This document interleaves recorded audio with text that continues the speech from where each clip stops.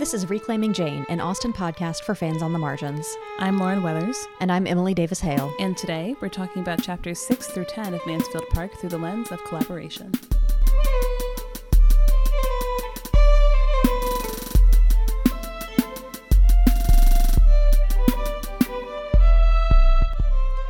Welcome back.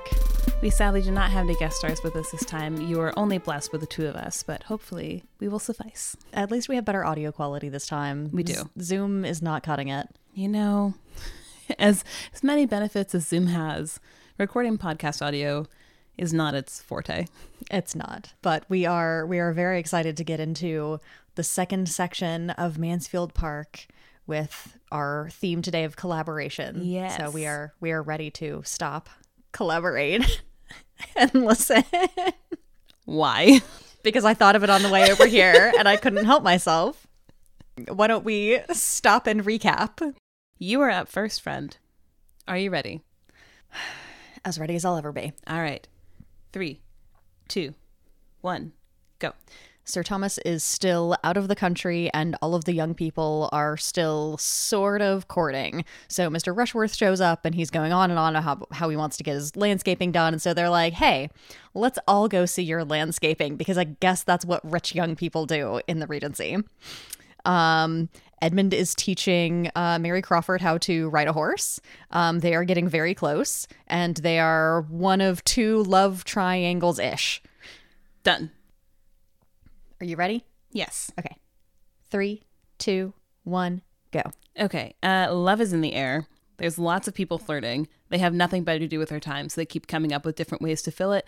And in each way to fill their time, poor Fanny gets left out. No one wants to hang out with her. Edmund is the only one who really looks out for her, but his head is a little bit filled by Mary Crawford, so even Edmund sometimes forgets about Fanny.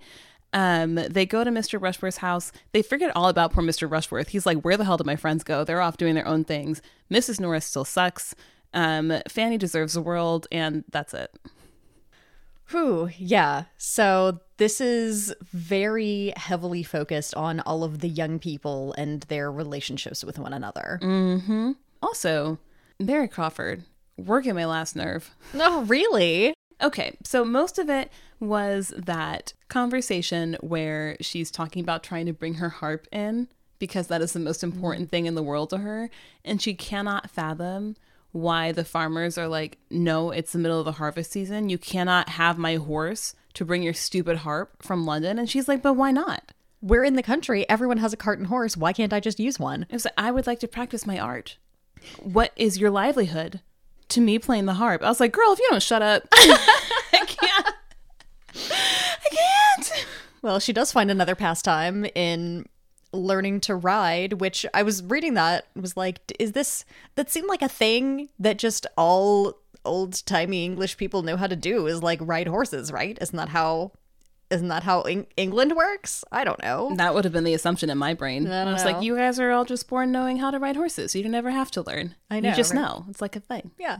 But the arrangement that they come up with is that the horse that Edmund had bought specifically for Fanny to ride will be used so that he can teach Mary how to ride, which means that Fanny has been deprived of like her daily exercise so that Mary can use the horse, and Mary and Edmund are getting really close, and Fanny is getting jealous even though she is adamant that she's definitely not jealous. Not jealous at all. Totally not jealous. It also means she's stuck in the house, which is not fantastic.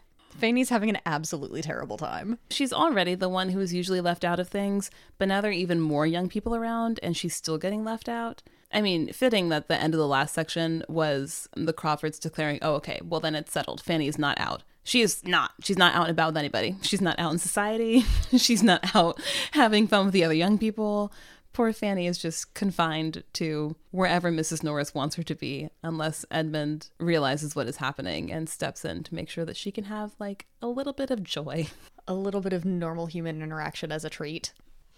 But it all gets even worse. Everyone is a mess, basically. So, like, Mariah's engaged to Mr. Rushworth, but she very clearly has a crush on Henry. But Julia thinks that she kind of has the right to Henry because her older sister is already engaged. And Henry seems to also like Julia, but he's not really discouraging Mariah either. So that's our second little love triangle, where the other one is Fanny, Edmund, Mary. Mm-hmm.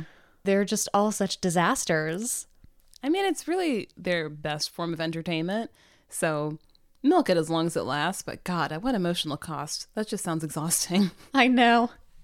So, it is comforting to know that some things never change. Over the centuries, you will always fight with your sibling about who gets to sit in the front. Mm-hmm.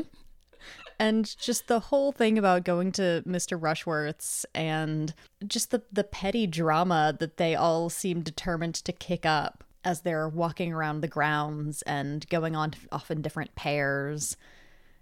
And Fanny almost doesn't even get to go, because when Mrs. Norris was helping to arrange this whole thing, she's like, oh, no. Fanny couldn't possibly. She'll stay at home because Lady Bertram isn't going anywhere. Her stamina won't allow it. So Fanny will stay here and be her companion.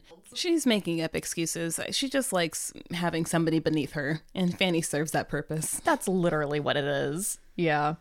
It's like, girl, it's not Fanny's fault that you didn't marry as well as your sister did. Can you let her be? In short, there is very little collaboration going on in this section. No, that was my note. There was no collaboration except for conspiring to keep Fanny from having fun. That's the entirety of it. There's conspiracy, no collaboration. I guess like those little side romps through the haha. Also, what is that? I'm going to Google it because I cannot abide not knowing things. Okay. It's a ditch with a wall on its inner side below ground level, forming a boundary to a park or garden without interrupting the view. Okay. Why the hell is it called a ha-ha? I don't know. That's who named that? Who's responsible? I would like to French. have words. It says early 18th century from French, said to be from the cry of surprise on suddenly encountering such an obstacle. That's the only thing that makes sense. Honestly, it's absolutely absurd, and I love it. Okay, I have changed my mind about where on the absurdity scale this lies. It's gone from what is this and why to this is my favorite thing ever. Yep. The more you know. Today I learned. The more you know, yeah. Actually, that I don't want to like transition us earlier than usual. What that actually does tie in really well with what my history research was this time. Do it, because we need to talk specifically about collaboration anyway. And yes. Yeah, Lord knows that that's going to give us slim pickings. So let's talk about history instead. Yeah, so actually the history is also kind of anti-collaboration. I went a little further back than usual this time to kind of set up the context of what I'm talking about here, because I want to talk about private lands and land ownership among the gentry. So we're actually going all the way back to 1066 and the Norman Conquest. Okay. Because when the Normans took over England, the way the system worked was that the crown functionally owned all of the land in England. And in exchange for occupying and using the land, all inhabitants had to offer either their service or, if they had it, their money. But of course, things changed over time, and two different systems of land management emerged. So there was the sort of original open field system, where it was all common land, and you offered either service or money to the crown, basically, for use of it. But increasingly over time, and starting really in earnest as early as the 12th century, enclosure became a more popular phenomenon, which is exactly what it sounds like. Lands were enclosed, therefore removing the opportunity for common use and commoners' rights to any land. Most often, this happened informally. So one person sort of acquires a few different adjacent pieces of land and then literally encloses them with a fence so that, you know, the plebes can't get in and graze their sheep on their land or whatever. So land enclosures are becoming increasingly common. They were very popular around the Tudor period for sheep farming specifically, because enclosure became more and more motivated by financial gain. So if you're the only person who has access to the resources on that land, you can leverage that into more financial resources for yourself. But this was still happening by just kind of informal method until the first parliamentary enclosure in 1604. So this is the first time it's actually come down from the government saying, yes, this land is all one parcel and it is owned / administered by this specific person. It's not crown land, I guess we might think of it as. Okay. But that wasn't actually officially legalized along with removal of commoners' rights to access until 1773, which is shockingly late, I feel. That was a couple generations of time. Yeah, that it took. Yeah. It took a very long time for it to be officially legalized, but you know, these things take a long time, and with official legalization also came the creation of posts of commissioners who were the ones who actually enforced this privatization of land and then clearance of land. If you have any familiarity with English history and things that were going on in the British Isles, some of the consequences of these enclosures were known as the clearances. The Scottish lowland and highland clearances are pretty well known for also being linked with violent revolts, which is understandable because people were being literally kicked off of their land so that someone else could just do whatever they wanted with it. The British are so good at colonizing, they even colonized their own island. They literally did. They literally did. Yeah. So that's part of where we see some of the cons of this. You know, pros, rich people get richer. Cons, poor people get poorer. Because people are being quite literally physically displaced, which leads to depopulation in these rural areas. Rents were increased because now homes were on private land and their work was on private land, their agricultural work. So they had to also rent any fields from the landlord, literal lord of that land. There was a slight pro in the improvement of the road system.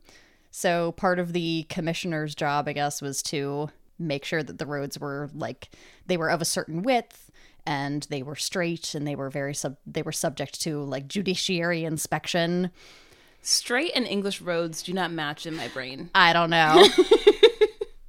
Like the Romans did pretty well with that, but yeah. I mean, they were basically improving what had just been informal like cart tracks or cattle tracks or whatever for hundreds of years and, you know, paving them and filling them in with a lot of the same consequences that we see like in the United States over the last few decades with clearing cities for interstates and things like that. But enclosure land was also perceived to be linked to this pursuit of excessive wealth, which we see with people like Mr. Rushworth, who are using their enclosed lands not for financial gains. They're not farming this land. It's just for leisure. They're not producing anything. It's literally just showing off, I have all this land that I can maintain and administer, and I don't even have to do anything with it because I'm so wealthy. Which is where we get the phenomenon of landscape gardens, which is the big focal point of everything that happens in these 5 chapters. And it's very centered on an idealized version of nature. They're trying to curate these literal landscapes to have nice views from the house, like they're talking about in this section. Lots of lakes and wide rolling lawns and little picturesque groves of trees, and also a shocking number of recreations of very romanticized architecture. So literally just like building classical Greek ruins on your lawn because, I don't know, it's a photo op. See also the botched proposal scene from Pride and Prejudice 2005. You're completely right. Like, actually, yeah. So I believe they mentioned in the section Repton, who was a very prominent landscape architect and was sort of styled himself as the successor of the man who really brought this into public consciousness and made it really popular, whose name is absolutely incredible. This man's actual birth name is Lancelot Brown. He went by Capability Brown. No. Yes. Like, your name is Lancelot and your nickname is Capability? It's just so much. But yeah, Repton, who they're talking about here, was responsible for popularizing some very specific theories of how these manorial landscapes should be arranged to best effect. So Rushworth is definitely buying into that. And a lot of this, actually, for another layer of colonialism, was initially inspired by the supposed naturalism of the way Chinese gardens were arranged. But of course, that comes through several layers of telephone. You know, one person actually visits China and writes a letter home about it. Somebody puts it in a travel journal. And then by the time it gets to England, it's like, I'm sorry, you think Chinese gardens are what? That It's England. is both totally unsurprising and surprising. It's like, really? England was taking notes from China? Where? But the telephone game makes it make a lot more sense. I mean, Orientalism was on its way to a heyday. Yeah. Yeah. And then as one final little tidbit, this anonymous poem from the 18th century talking about land enclosures.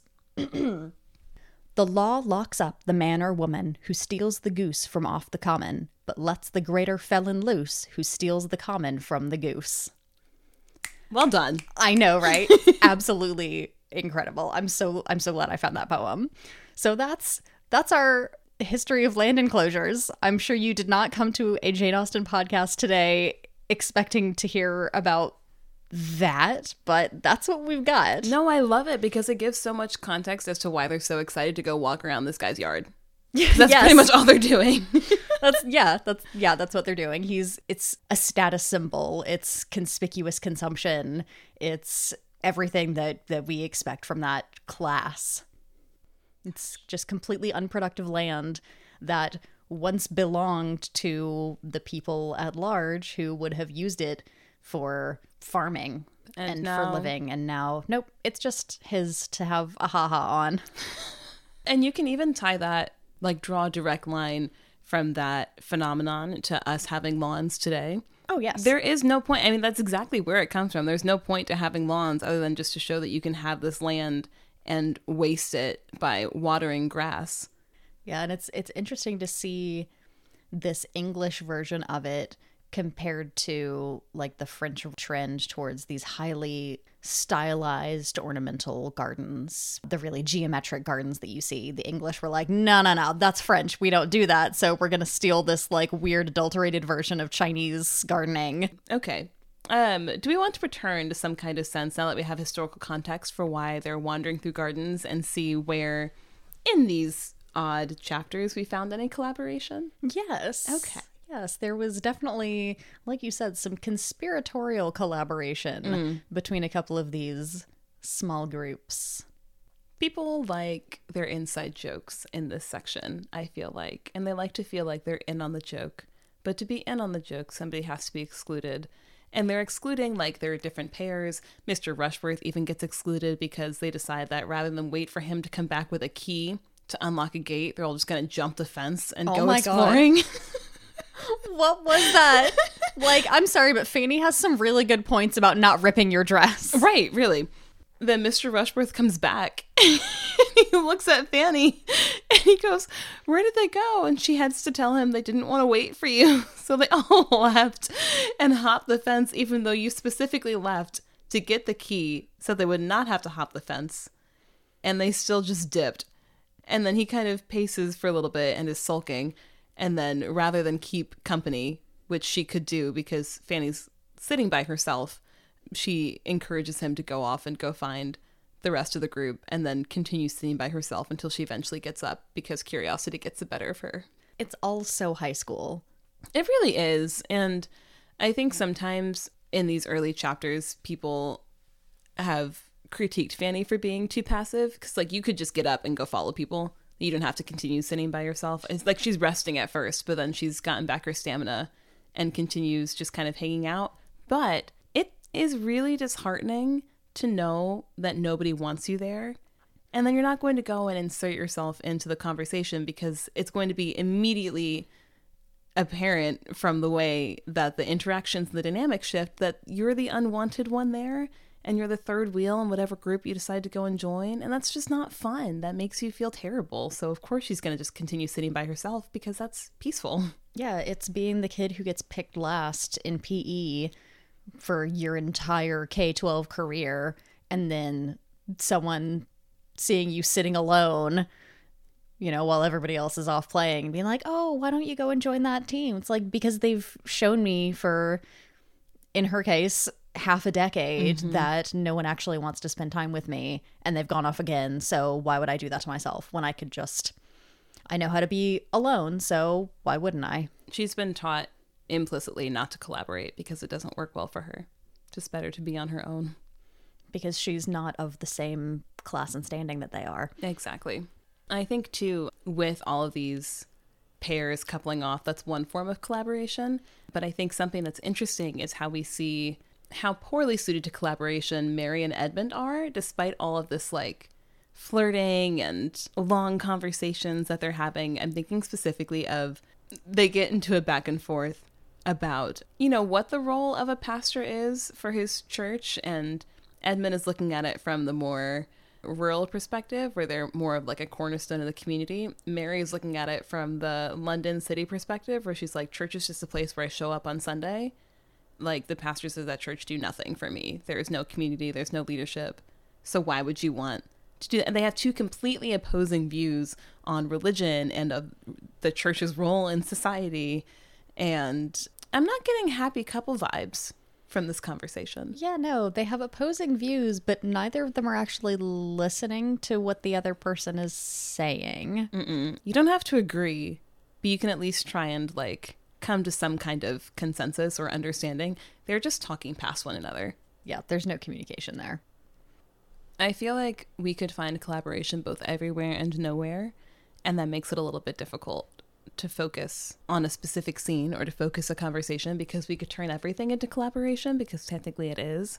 But also, they're very individualistic in these chapters. It is every man and woman for themselves, and they do not really care about if they're hurting other people's feelings. I mean, it's in a very low stakes way, but it's still, this is going to make me happy, and I really don't care that I'm watching your feelings get hurt right in front of me. Well, you say it's low stakes, but like, going back to the conversation that we had last time about the actual stakes that come up in marriage in this class at this time, the person you marry could be the biggest stake in your life. That's true. That's a good point.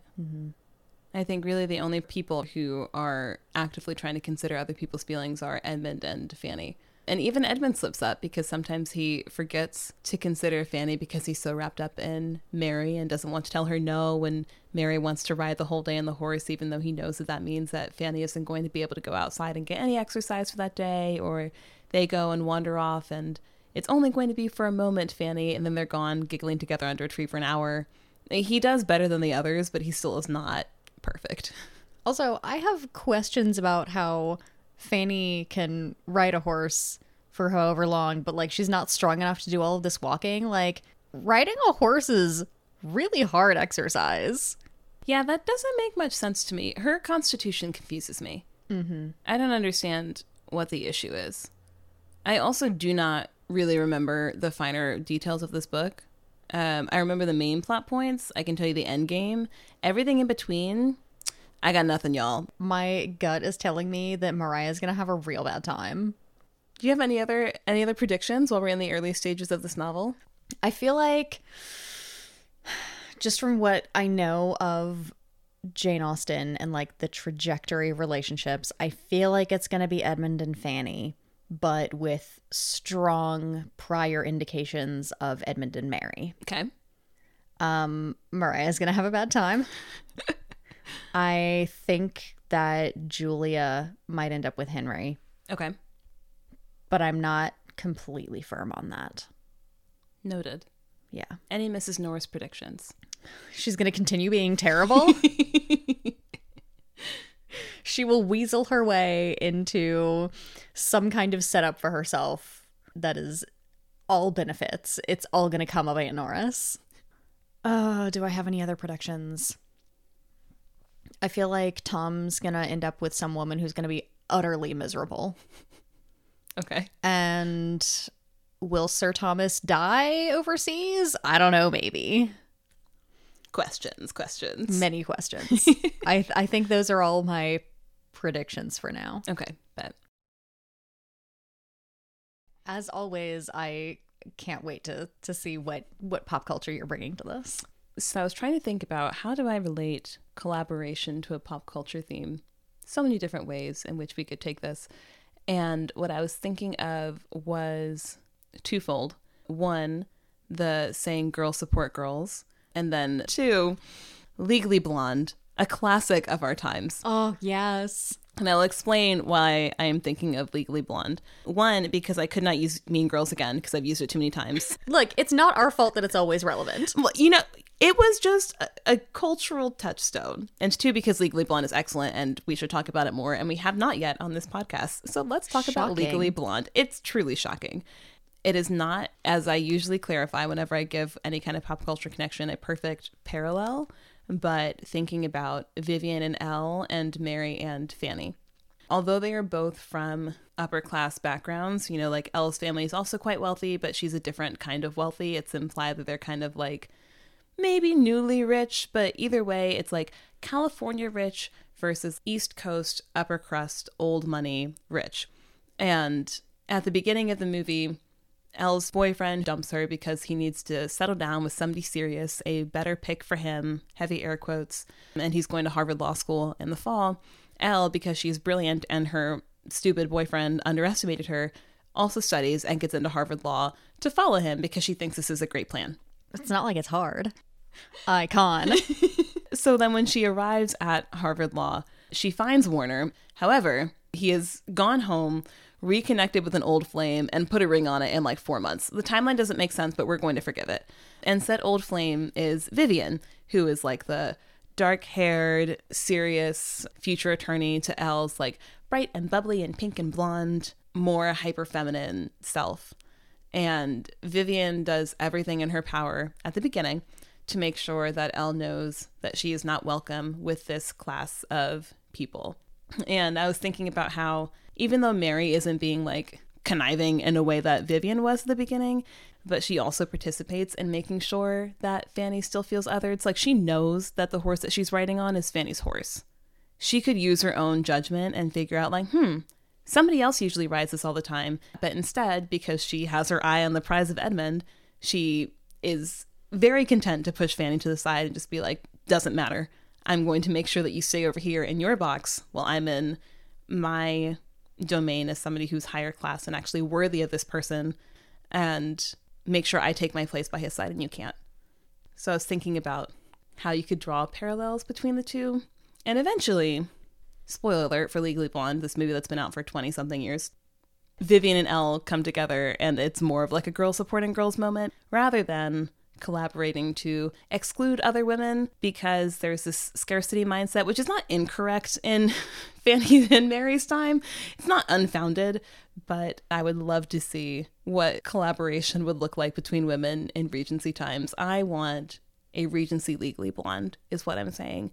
I like it. I like that consideration of what it could look like if it were an inclusion of other women rather than exclusion. But also, yeah, I understand why it plays out the way it does, because this isn't a situation where female empowerment is going to be a viable outcome. Nah. You can't just go off to law school on your own, be like, actually, I don't need a man, because you do need a man.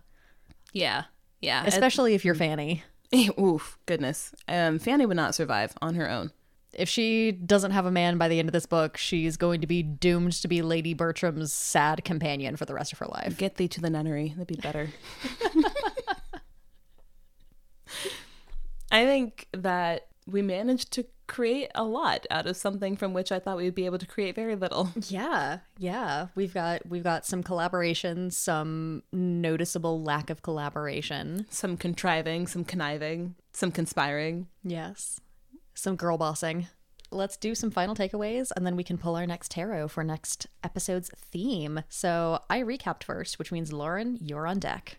Is it corny to say that my final takeaway should be that women should support women more often? No, that's not corny. I think that there is value in seeing one another as collaborators rather than competition, which we've been programmed to do. And I think that we should do that more often. What is your final takeaway? My non-serious takeaway is that we should bring back the use of the haha. No one said these had to be serious. We just said, what are our final takeaways going to be? Yes, but now we have a tradition of making them serious. So I feel like I need something more substantial to say.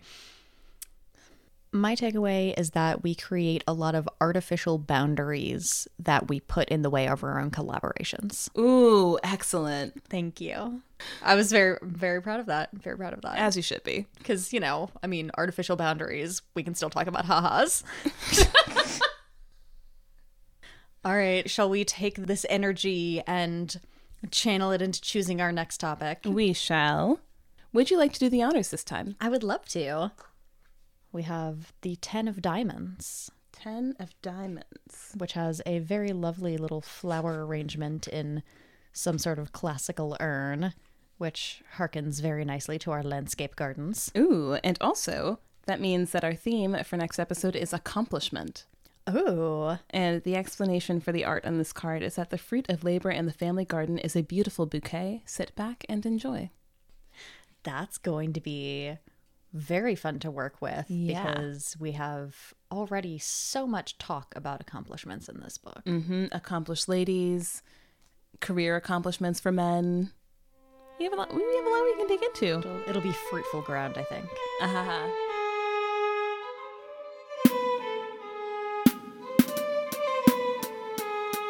Thank you for joining us in this episode of Reclaiming Jane.